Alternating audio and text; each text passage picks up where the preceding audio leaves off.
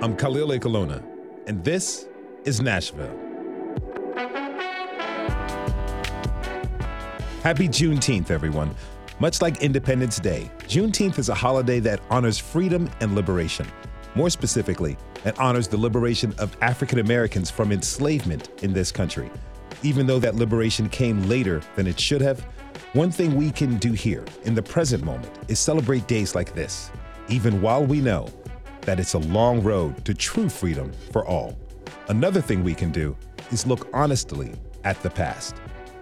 In that spirit, we're bringing you a rebroadcast of a This Is Nashville episode from April.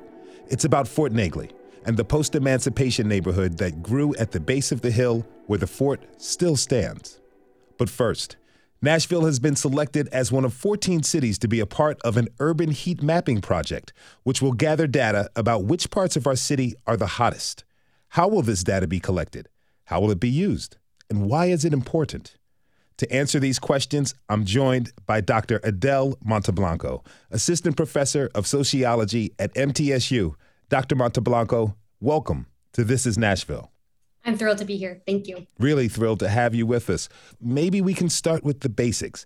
Can you explain what is urban heat mapping? Yeah, absolutely. Thanks for having me today. So urban heat mapping in a nutshell means that we're going to map where heat builds up in Music City, especially during hot weather events. And so what we'll be able to see is areas of excessive heat in our community, and that gives us data to better adapt to our changing climate and keep communities healthy. Well, how is it done? Yeah, good question. With a lot of thoughtful and committed volunteers. And so we need volunteers to serve as drivers and as navigators in a day in August. And what we need from these drivers, this is how we collect the data, is that the drivers will have a sensor mounted to the passenger side of their car. Don't panic, there is no permanent damage to your car. But it's placed on the window, and this sensor collects data as they drive around. So it collects data on ambient temperature, on humidity, and GPS. And it does this every second as they drive around Nashville. And what that means is we will have tens of thousands of data points to understand temperature variability across our city.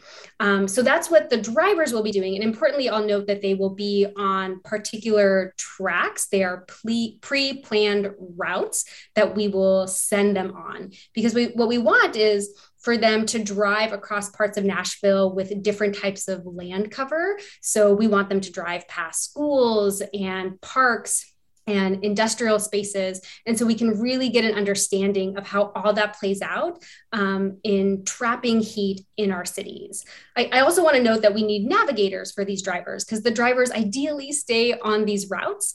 And so the navigators will sit in the passenger side and make sure that they're turning left when they're supposed to, turning right when they're supposed to, etc. And so these volunteers will work together during a day in August, and they will drive around ideally at 3 times. They'll drive in the early morning, the afternoon, and the late evening on this particular route that we send them on and collect data for us. So what's the plan with this data?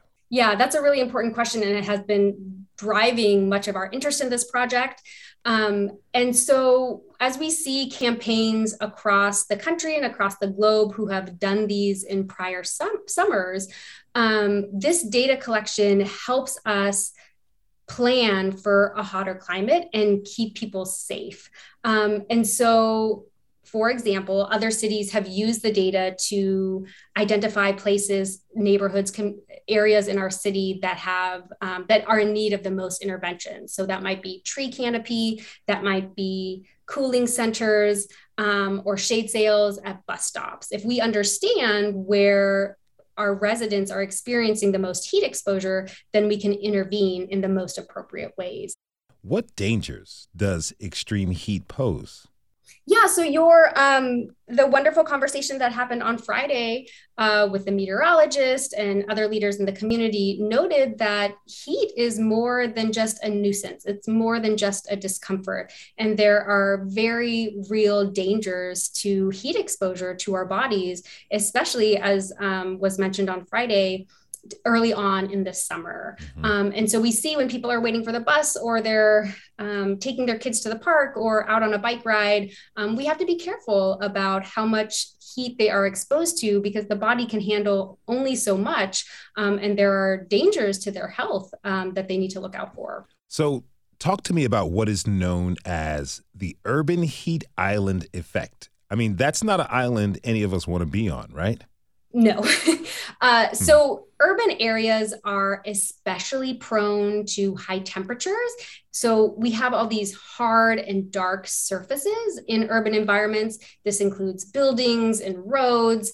We also have limited vegetation, and we have these heat producing factors that we are doing as humans. So we are using cars, we have industrial activity, we have air conditioners, and all of that is emitting heat. So all of that coming together is the urban heat island effect. And I think a lot of us see it in practice as we move around the city, especially on hot days.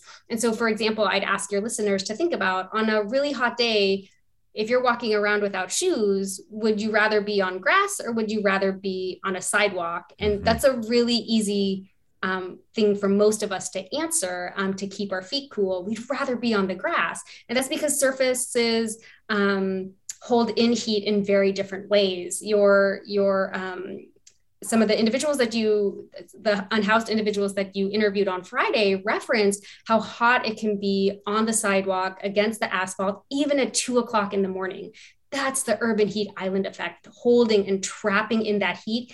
Even at night, it means that we don't get much respite during our evenings and early mornings when we'd like to cool off and we can't. Okay, I let my cats out at night, and the first thing they do is head to the lawn and lay down. So that makes perfect sense. Yeah, they're brilliant. So I feel like I have to ask this question whenever we talk about our environment, but how does climate change factor into all of this? So the climate crisis is increasing the frequency, severity of heat waves across our country and globe, and that exacerbates the urban heat island effect. And so the urban heat island effect would actually be occurring in our lives even without the climate crisis, but it is worsened by the climate crisis as we experience more heat waves. What about local governments? What can they do to make changes? There's a lot of different ideas, a lot of different resources. They could provide cooling centers. They could do more outreach. They could send more messaging out. But one of the reasons, this is led in part by the mayor's office. And so the government is taking time and attention to think about the urban heat island effect, who is most vulnerable, and really identify the communities in Music City that have the highest rates of exposure. That is Dr. Adele Monteblanco, Assistant Professor of Sociology at MTSU. Thank you so much for joining us, Dr. Adele. Thank you.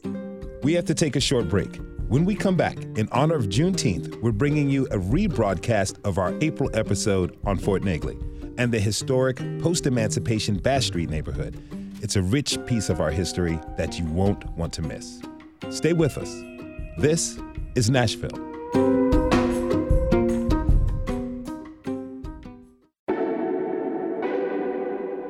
I'm Khalil Ekalona, and this is Nashville.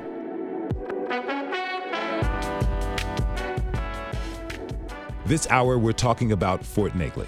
It's the largest inland stone fortification built during the Civil War. You've probably driven by it 1,000 times, but it's kind of hard to see.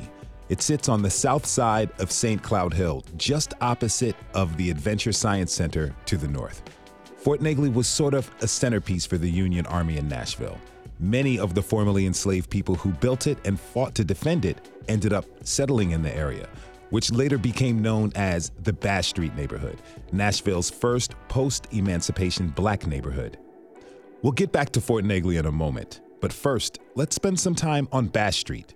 Today, Bass Street is barely a street at all, a stretch of about 1,000 feet or so, but it wasn't always that way. A few times a month, we're going to take you into the city with us to show you an ordinary street corner, a vacant grocery store, the side of an office building. I know what you're thinking. That doesn't sound very exciting. Our goal is to take you back in time, to bring our history to life, and to show you what our city has been. Today, we're dropping a pin on the foot of St. Cloud Hill, where the Bass Street Baptist Church stood back in the early 1900s.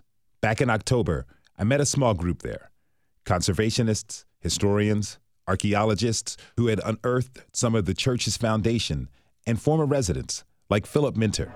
Growing up, I lived right across the street right there where that pole is. I grew up right there at 614 Bass Street. My grandparents lived up here.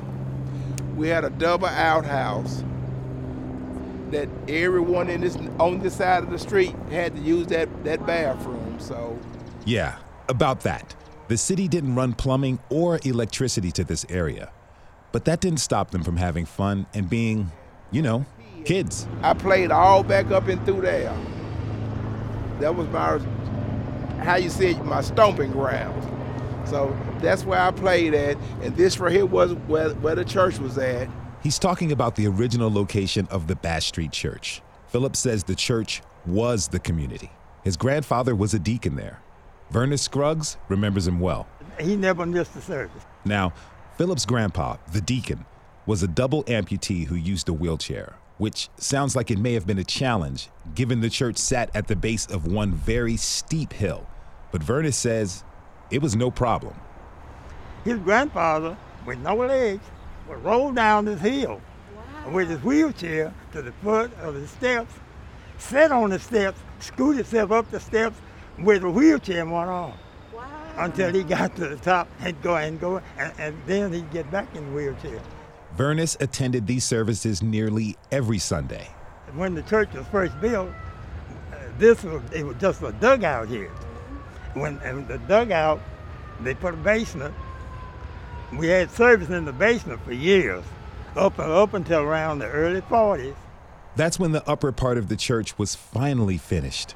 This church was the last thing on the hill beside the fort. The fort started there and went on over. A lot has changed since then. The church was torn down, though it kept its name through several relocations. But back when it was here, on Bass Street, Vernon remembers exploring the area as a kid every Sunday. It was really only because of the conversations they had at home that Vernon knew anything about Fort Negley and its significance at all. We couldn't wait for Sunday school to be out on Sunday morning, and a whole bunch of kids just run up and explore the fort, and everything was on the fort at that time. Even some old cannons and old mini balls, all kinds of war stuff was still strewn all over the place. And little by little, they kind of cleaned it up and took it over to the museum. They never really talked about the Battle of Nashville a lot in school. They mentioned it was a battle of Nashville, but nobody ever talked about any details. And nobody, until when school was going on, they never even mentioned that it was actually the black soldiers that built this fort and actually defended it. This kind of erasure took shape in more ways than one. Part of the reason the Bass Street Church had to move is because of the installment of I-40. Urban renewal split the thriving Bass Street neighborhood right in half. They cut all these houses out and brought the interstate through here. And that's when they made all us move to the housing projects. Did you all try to fight it at all? We couldn't fight it. It wasn't no fight. It wasn't no fight. We had to move. They told us that's how it was going to be, and the interstate had to come through here, and we had to move. And that was just the bottom line. But like I was telling them, our house could have still been right there. Right today, I'm just sitting back looking, our house could have still been right there. Too many times history is just wiped out for the sake of advancement or tomorrow, and we throw away yesterday. And so thank you so much for holding on to it. It's why we're here today. Reverend Darrell Thompson is just one of many gathered in an effort to set the record of this place, to keep its history alive, in part with a naming ceremony led by Janine Blackman of the African American Cultural Alliance. We do a little ceremony where we invite the ancestors here, and we're going to, as it is amen. We say ashe after we call a name. And it's just a way to acknowledge their presence. And the first time I came here, I still feel them, and I feel like that land is being healed. Fort Negley as well as this land, because so much had happened here that was unpleasant, but I feel like the land is actually being healed. So we're going to call the names, and after each name, or family group, we'll say ashe. In all, Robert Janine Wheatley. reads more than 40 names. Ashe. Mothers, fathers, George Green grandparents, and family. children. Children were Sally, Edward, John, and Abraham. Ashe. In the end, Janine asks if anyone else has a name they want the group to recognize. I want to acknowledge my great-great-grandfather, U.S. colored troops, Peter Miller. Ashe. Joining me now is Janine Blackman, whose voice you just heard. She is a descendant of a Bass Street resident and the president of the African American Cultural Alliance. Janine, welcome to This is Nashville. Thank you so much. Glad to be here. Glad to have you with us. So tell us more about your connection to the Bass Street neighborhood. The Bass Street neighborhood was a neighborhood that everyone in the city, it was a community. It was a vibe. It was a really nice community where everyone lived, where people, families and grocery stores and a church, the Bass Street Community Church, where they had church service. They built the church by their own hands. They made the bricks. They built the church. They had a little walnut factory where the kids would skate. And there was actually a place where people went to listen to music. When the interstate came through, it divided the city. Some lived on the other side of Bass Street and the others lived on the side of the fort. And they weren't able to connect with family as easily. And the children had to walk a longer distance to school. What's your connection to the Bass Street neighborhood? I had a great aunt who lived near Bass Street, and she actually had a halfway house where she would rent rooms. She was an older woman, and that's my connection to Bass Street. Now, how long did your great-great-aunt live there? She lived there until she lived on the other side where the interstate was. So she was able to stay there a little while, but everyone was uprooted. And so I think it changed her business quite a bit because a lot of the people had to move into the housing development up on Hillside, Edge Hill. And so a lot of the folks who were there moved on in because, in reality, they had heat and running water, which wasn't provided where they were living before in Bass Street. Now, earlier we heard from Vernon Scruggs, a former resident of Bass Street. He said the history of the neighborhood was mainly told through the oral tradition. Did your great-great-aunt and your grandparents and family members, did they tell you stories about the neighborhood? All the stories where we learned about our history was in church or through our elders. We did not learn about our history in school. So whatever I know is from my tradition. I belong to the African Methodist Episcopal Church, which is one of the oldest churches that's all about history. And the people in our community were people who were making change. So they were people who were part of the sit-ins. There were people who helped build the fort. There were people who were here for, hundreds of years. So I was always interested in history. So I would sit at their feet. I was eager to learn about history.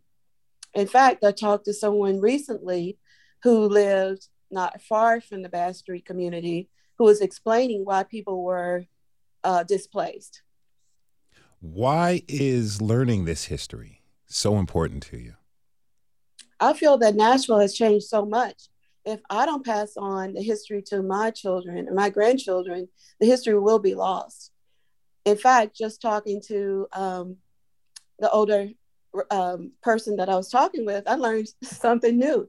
Oftentimes they leave out gaps of information because buildings were still present. But now that the buildings are no longer there, it's really important. Tell me more about this new thing that you learned from the elder you spoke with. Well, she said that when the interstate came through, it divided the city greatly. So, like, if you were going to a church on one side of the interstate was like the bridge to get across. Mm-hmm. the street, the main street. It was the main street where affluent people lived, and it went from one side of the interstate all the way over to the other. And that's how you would travel to school. That's how people would get to the store or to church. And so when the interstate came through, we're talking about now, it would probably be a brief drive across, a detour. But for them, they were walking. That was a major change for them. So they would have to rethink how they were doing things. And, and fortunately, our church was on the other side. So most of my family was still able to attend their church. But those who attended Bass Street had to rethink, where are we going to go to church now? How is our community? It divided communities. And think about those communities. In that community was your grandmother, your aunt, your uncle, family. When you hear these stories, like, what goes through your imagination? Do you try to put yourself in the place of these folks back then? Absolutely, I do. I think about, my grandmother would always have Sunday dinners. So I'm sure they had Sunday dinners, which were fabulous, where you would have homemade ice cream, turnip greens, macaroni and cheese, sweet potatoes. I'm sure that the children were playing after they worked probably 6 days a week from sun up to sundown. That this was the time that you would dress, young ladies would get their hair done and gentlemen would have their hair cut, and family was just so well connected. I think now it's more of a challenge to connect families. Then families were stronger and the community was stronger. So if someone was in need of something, your neighbor would help. If there was a mother who was having a hard time raising her children, the neighbors would help. If you're just tuning in, this is Nashville, and I'm your host, Khalil Ekolona. We're talking this hour about Fort Negley and the old Bass Street neighborhood as the city develops a new master plan for the fort's future. I'd like to introduce my next guest. Dr. Angela Sutton is a Vanderbilt professor and the director of the Fort Negley Descendants Project. Angela, welcome to the show. Hi, Khalil. It's so nice to be here. Pleasure to have you with us. So, tell me, what is the Fort Negley's Descendants Project and how did you become involved? Sure. It's kind of a roundabout story. Back in 2017, the mayor of Nashville had sold part of Fort Negley Park for development. It was going to become condos. And, as a historian, I couldn't with that. So I came to one of the public meetings to see how I could help. And at the meeting, I met with Gary Burke, who I think you'll be talking to later, and a couple of other descendants who were wearing uniforms. And they had very strong feelings about the selling of public lands that their ancestors had fought and died on. And as I spoke to them, they said, is there a way that we can have people hear us? What can we do? And at the time I worked at the Digital Humanities Lab at Vanderbilt. And I was like, I have all this equipment, let me figure it out. So we got together and I recorded their stories and started finding ways to use them in research and put them front and center where people could hear them and learn more about this forgotten history of Fort Negley. Give us a historical breakdown of this place. I mean, how was Fort Negley created? Sure. Yeah. So what's so fascinating about Fort Negley, and Miss Janine really has touched on so many of these important themes of displacement, right? So Fort Negley has all these interesting valences that cover such a wide part of Nashville's history, but also our country's history. So it really kind of goes beyond just the city. But for the sake of the city, right, you have, first of all, during the times of slavery, people either self-emancipated and ran for this fort because they knew that behind Union lines, slave catchers couldn't re-enslave them. So they would come and hide behind the Union lines and then be put to work. Other people were forced by Union soldiers, were pulled off of plantations, were pulled out of churches and forced to build. And then other free Black people came and offered their labor in exchange for a payment, which they got in order to build this fortress, right? And we have, I have a grant from the NEH and from the National Park Service to create a database of everybody who came to build Fort Negley and everybody who defended it in the Battle of Nashville. And from this, we know that there were women and there were children. The youngest person to help build Fort Negley was Moses McGavick, who was just 11 years old. So that's kind of how it begins, right? Then we have the Civil War. Fort Negley is really important in defending the city in the Battle of Nashville. We have 13,000 people who were in the segregated regiments of the U.S. Army, right? The USCT, who defended it in 8 regiments. Then during Reconstruction, these same veterans who fought in the Civil War, who won their freedom through bloodshed, they settled at the foot of Bass Street and started one of the first Black neighborhoods right alongside Edge Hill and Cameron Trimble. Then skip forward to the 1950s. Of course, we have urban renewal, which once again displaces the community and forces people who had thought of themselves as family, who had bled together in the Civil War and thought of themselves as family, to split apart and find new ways of being in Middle Tennessee. And now, of course, the same community is facing gentrification as they're once again being pushed out of their communities. So when you look at the history of Fort Negley, what it really is the history of the ways in which cities, states, and countries inflict spatial violence on our Black communities. Take me back to Fort Negley and the beginning of the Bass Street neighborhood. Tell me more about how the people lived during this time. Like, how were they able to really create a community? Yeah, it's such a great question. And it's something that without descendants, we wouldn't know. So just a few years ago, nobody in the academic community knew really about Bass Street. Of course, people who had lived there knew about it. As some archaeologists from MTSU began digging at the site just to explore it, to see what was there, they found so many intact cultural deposits of this community. And that really helped us to see the ways in which some of these first free Black Americans lived in the city. It was incredibly fascinating to find so many like household items, so many items that belonged to women and children, especially. One of the things that I found the most interesting was a bottle of medication that was for menopause. And this medication was created by the neighbor of Frederick Douglass. She was a staunch abolitionist, and she had a large Black customer base because of that. We also found lots of like marbles and things that children used, harmonicas, things they're used in cooking. And we found that people of Bass Street, they were very resourceful, right? They used whatever things they could. So they pulled material from the fort, they went to the train tracks and they unloaded pieces of coal that had been burnt on the steam engines and used that to level the land right on the hill of that fort so that they could build on level plains. And you can kind of like see the way they put those first houses in and then how those neighborhoods slowly swelled with people, right? It was incredibly fascinating to see and very touching as well to see how when you ask descendants and you look at the database, you can see that people who fought together in the war lived together at Bass Street and then became one another's families. Paying attention to the time period where all this happened, I have a question. Did the Bass Street neighborhood face threats to their existence? Mm-hmm. Yeah, absolutely. Right. Every Black neighborhood did during Reconstruction and after, once the Union pulled out and kind of left the South to reconstruct itself, Black people were the ones who were left to reconstruct themselves.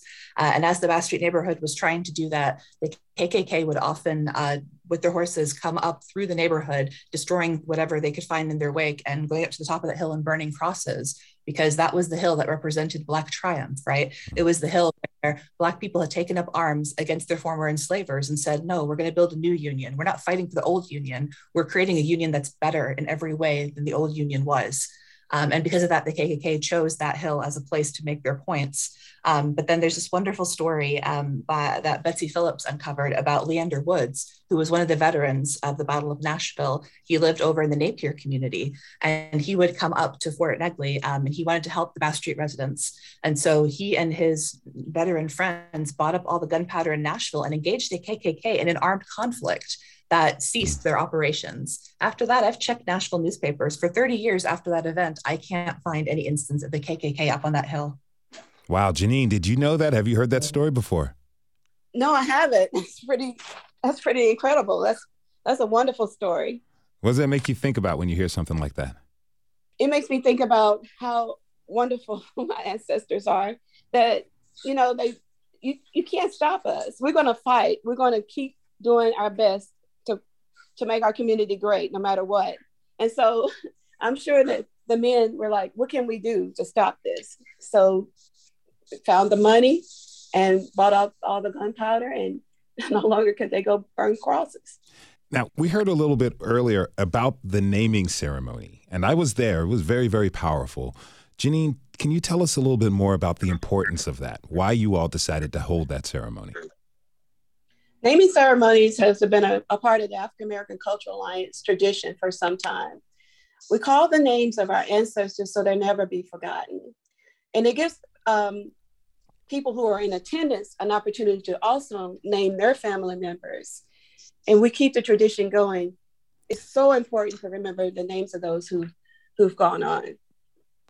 All right, now, when you have ceremonies like this, and I was there, I didn't see a great number of young people. and where we're going now, how much do you want young people to be active and to take hold of this collective history that we all have?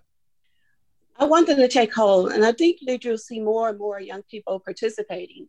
Last year, during our Juneteenth celebration, young people were present. We're planning this year's Juneteenth celebration at Fort Negley, and young people are planning. We have young people who are joining hands with us to celebrate Juneteenth.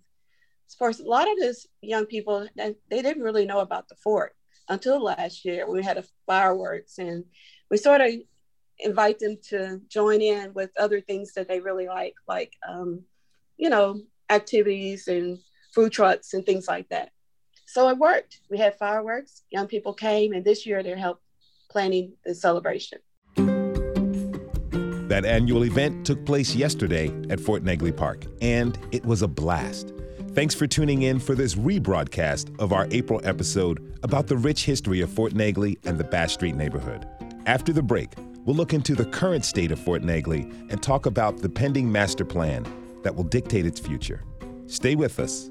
This is Nashville.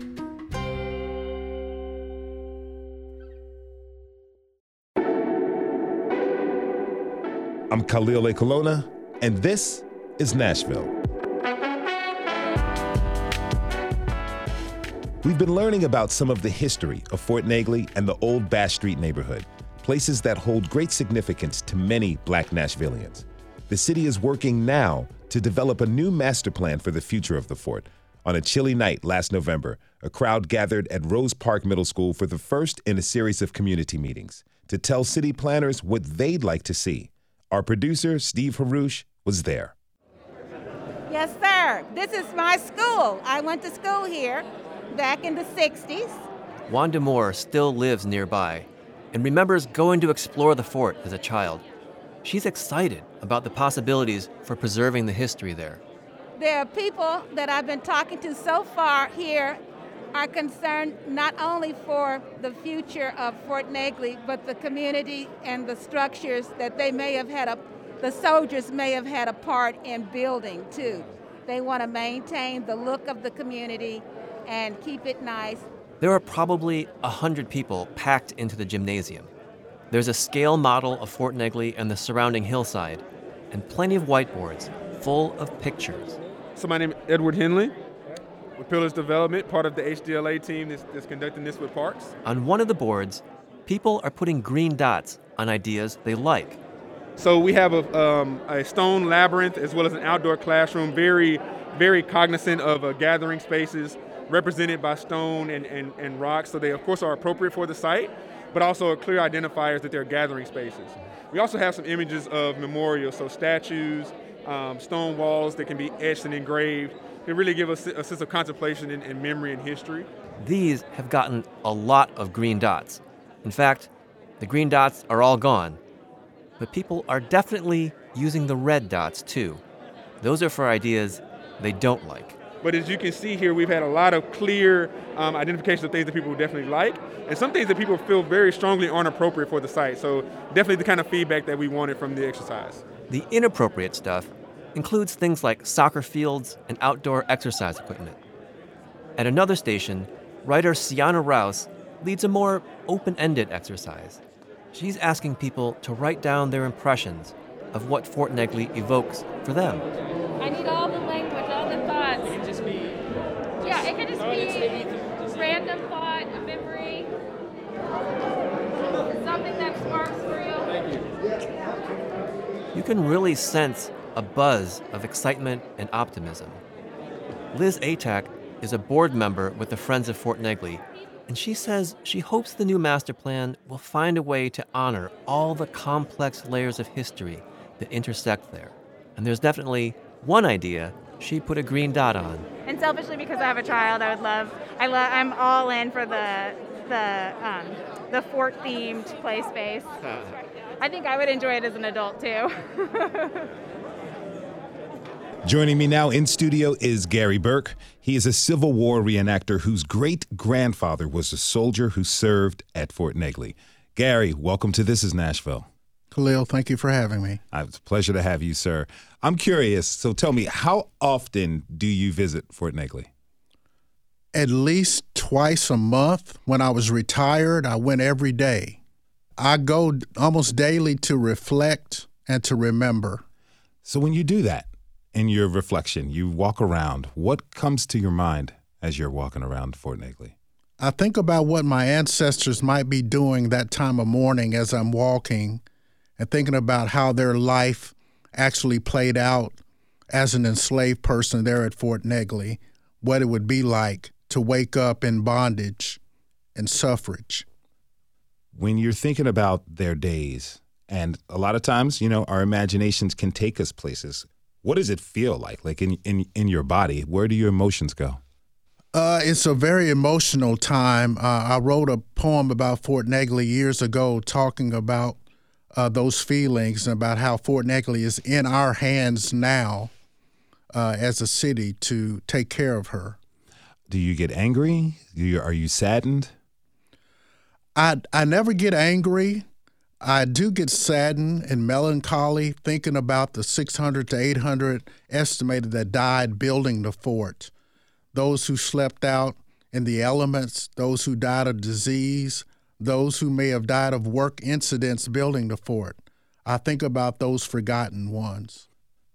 Now, I mentioned earlier that your great-grandfather served at Fort Negley. How did you find that fact out? It was actually my great-great-grandfather. His name was Peter Bailey. He was a private with the 17th Regiment of the U.S. Colored Troops. I actually found that out through a fellow historian named Brian Allison, who was doing a report at Fort Negley, and found out that his regiment was there at Fort Negley. I knew he fought in the Battle of Nashville, but I didn't know his regiment was actually at Fort Negley. Does that make you feel more connected to the place? Indeed. Yeah. Well, talk to me about that. I mean, I've been in places where my ancestors have walked on that land and done very important things, and you kind of get this certain, vibrant action going on in your cells and in your being, So, do you feel similar? What happens? Oh, yeah, definitely.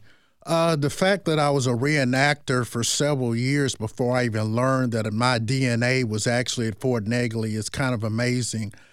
I've been at Fort Negley since 2007. Even before the visitor center was built, we were up there on the hill. And I would be remiss if I didn't mention Mr. Bill Radcliffe, who was one of the first on the scene at Fort Negley, identifying with the U.S. Colored Troops, dressing in uniform, and just talking to people who came by. Tell me more about the reenactment scene. What's it like? Well, we're there several times a year, Memorial Days, sometimes Flag Days, Veterans Day, and more notably around the anniversary of the Battle of Nashville, which is December 15th and 16th. Usually we have a memorial weekend nearest to the battle dates. What type of activities do you engage in? Well, we set up tents like a camp. We do more living histories. We just tell the stories of the soldiers and relate to the public who come on site. And it's something that you get to tell the story of your great-great-grandfather when you do this. I do. And the U.S. Colored Troops. There were 20,133 African Americans who served from the great state of Tennessee in the Union Army for the Civil War. The city is working on a new master plan for the fort and the surrounding park. Dr. Angela Sutton is still with us. She is the director of the Fort Negley Descendants Project. Angela, for people who may not be aware, explain to us, what is the master plan and why is it so important to the future of the fort? Well, when you say what is the master plan, we don't exactly know yet. So the master plan is in progress. It's something that HDLA, Hodgson Douglas landscape architects, are putting together with the help of historians. Dr. Lee Williams at TSU was working with them as well, in order to kind of figure out, with the help of the community, what is the most appropriate way to kind of rehabilitate this park and turn it into something that we can all be very proud of. And it's incredibly important because I want to emphasize that all of Fort Negley Park, that entire hill and all of the surrounding public lands, they all belong to the public, right? They all belong to us together. And we could use this space in a way that enriches the city and helps us to honor our shared history. But it's really important that we not ignore the history of public land in Nashville and across the wider region, right? For too long, public land meant whites only. So you had Black people who were paying taxes to maintain these public lands that they were not allowed to be on. And I think that's something that when you take into consideration the fact that not only did enslaved people build this fort, but then formerly enslaved people defended it in the Battle of Nashville. And then people from the Bass Street community who lived all along that hill, right where the Adventure Science Center is currently, all of those people their ancestors were not allowed to be on public lands that were not for Black people. And so I think like when you really look at this, like this history and this deep injustice, you kind of see that, you know, as a state, we Tennesseans, we Nashvillians, we pride ourselves on heritage. But then why have we allowed this Black heritage to be disrespected? And that's why this master plan is so important. It's an opportunity for us to show up for the descendant community and let everyone know that we support what they want on the park. The park is for everybody, but descendants should have the first say as to what goes there and what happens there and what is respectful there. Gary, you were at the community meeting we just heard a little bit about. So tell me, what do you want to see in the master plan? Well, being a part of the master plan process, more so a memorial to honor the enslaved, something that the community can have pride in, that can use the space for preservation purposes as well as memorial purposes.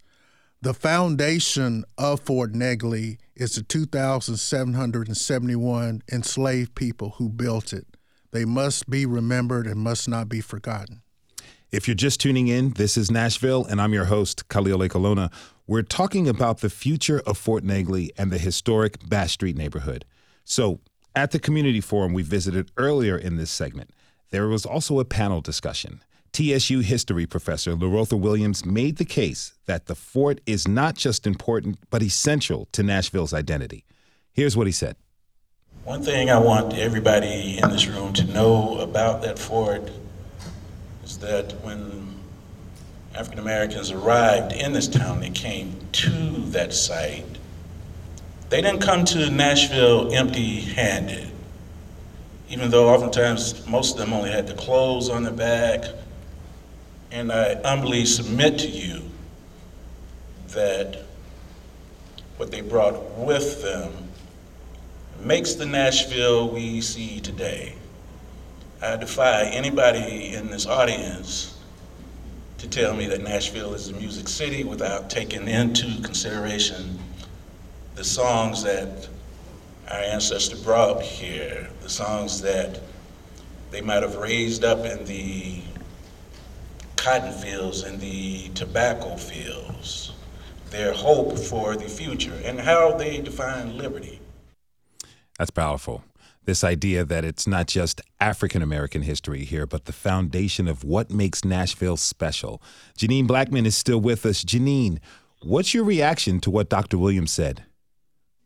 I totally agree with what Dr. Williams is saying. He is a wonderful person. He is also helping keeping our history alive.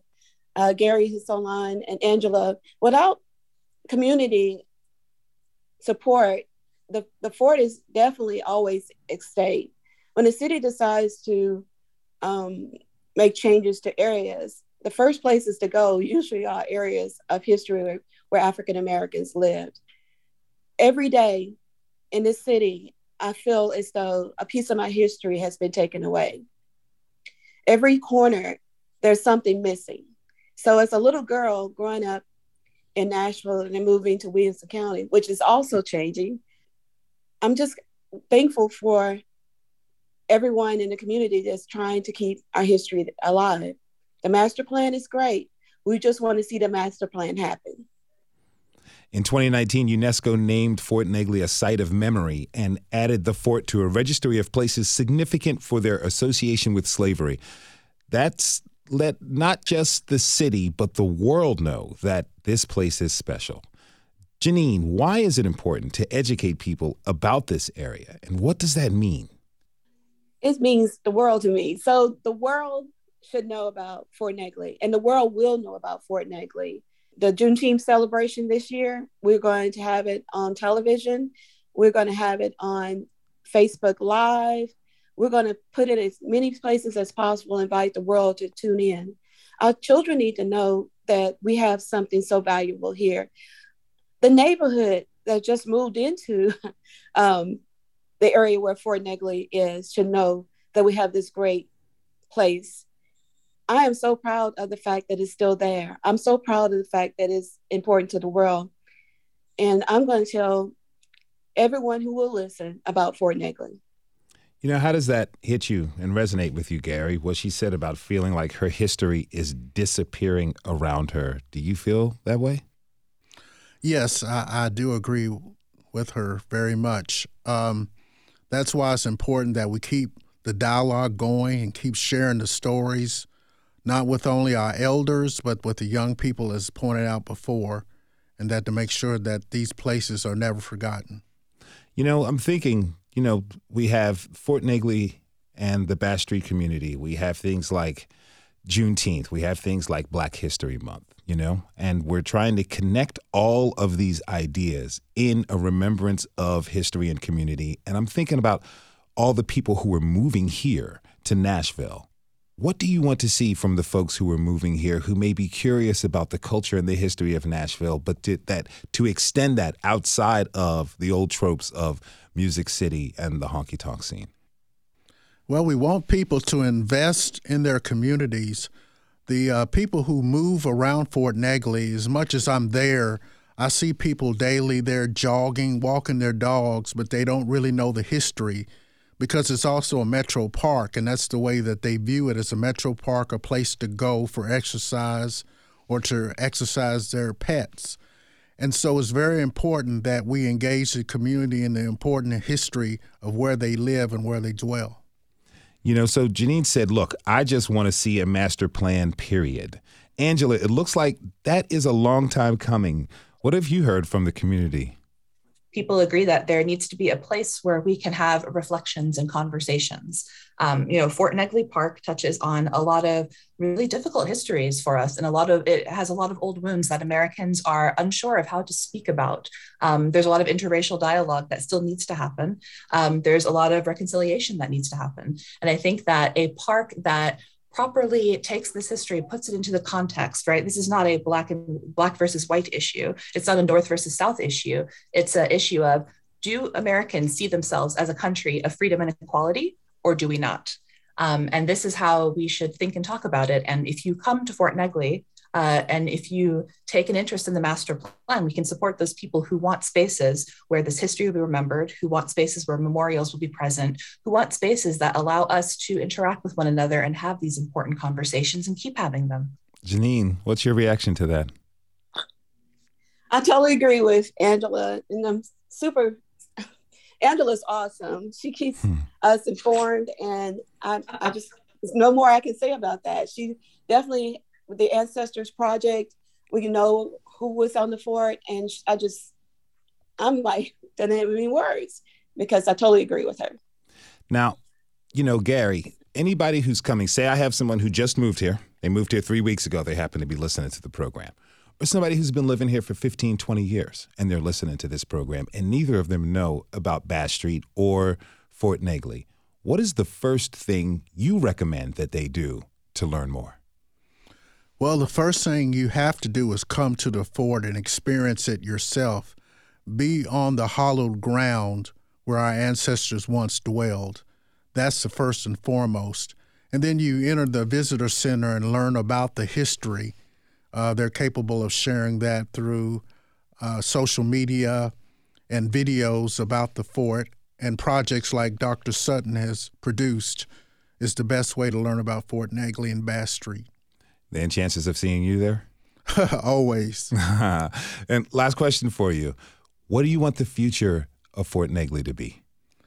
I want the future of Fort Negley to be inclusive, a place where people of all races and backgrounds can come and feel safe, feel proud of their heritage, and to contribute to that park and bring something to the table where all can share.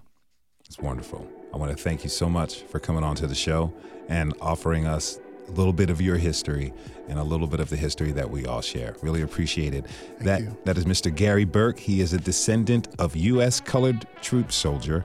He was also on with Janine Blackman of the African American Cultural Alliance. She was joined by Dr. Angela Sutton of the Fort Negley Descendants Project. We want to thank everyone who tuned in this hour. This is Nashville is a production of WPLN News and Nashville Public Radio. Listen back at thisisnashville.org or wherever you get your podcasts. Our producers are Steve Harush, Rose Gilbert, and Tasha A.F. Lemley. Our digital lead is Anna Gallegos Cannon. Michaela Elias is our technical director. Our executive producer is Andrea Tudhope. Shout out to our intern, Doreen Chernecki. The masterminds behind our theme music are Larange and Namir Blade. The conversation doesn't end here. Tweet us at This Is Nashville. Find us on Facebook and Instagram and tell us what you want from our show by filling out our quick survey online. This is Nashville. I'm Khalil Ekalona. We'll see you tomorrow, everybody. And be good to each other.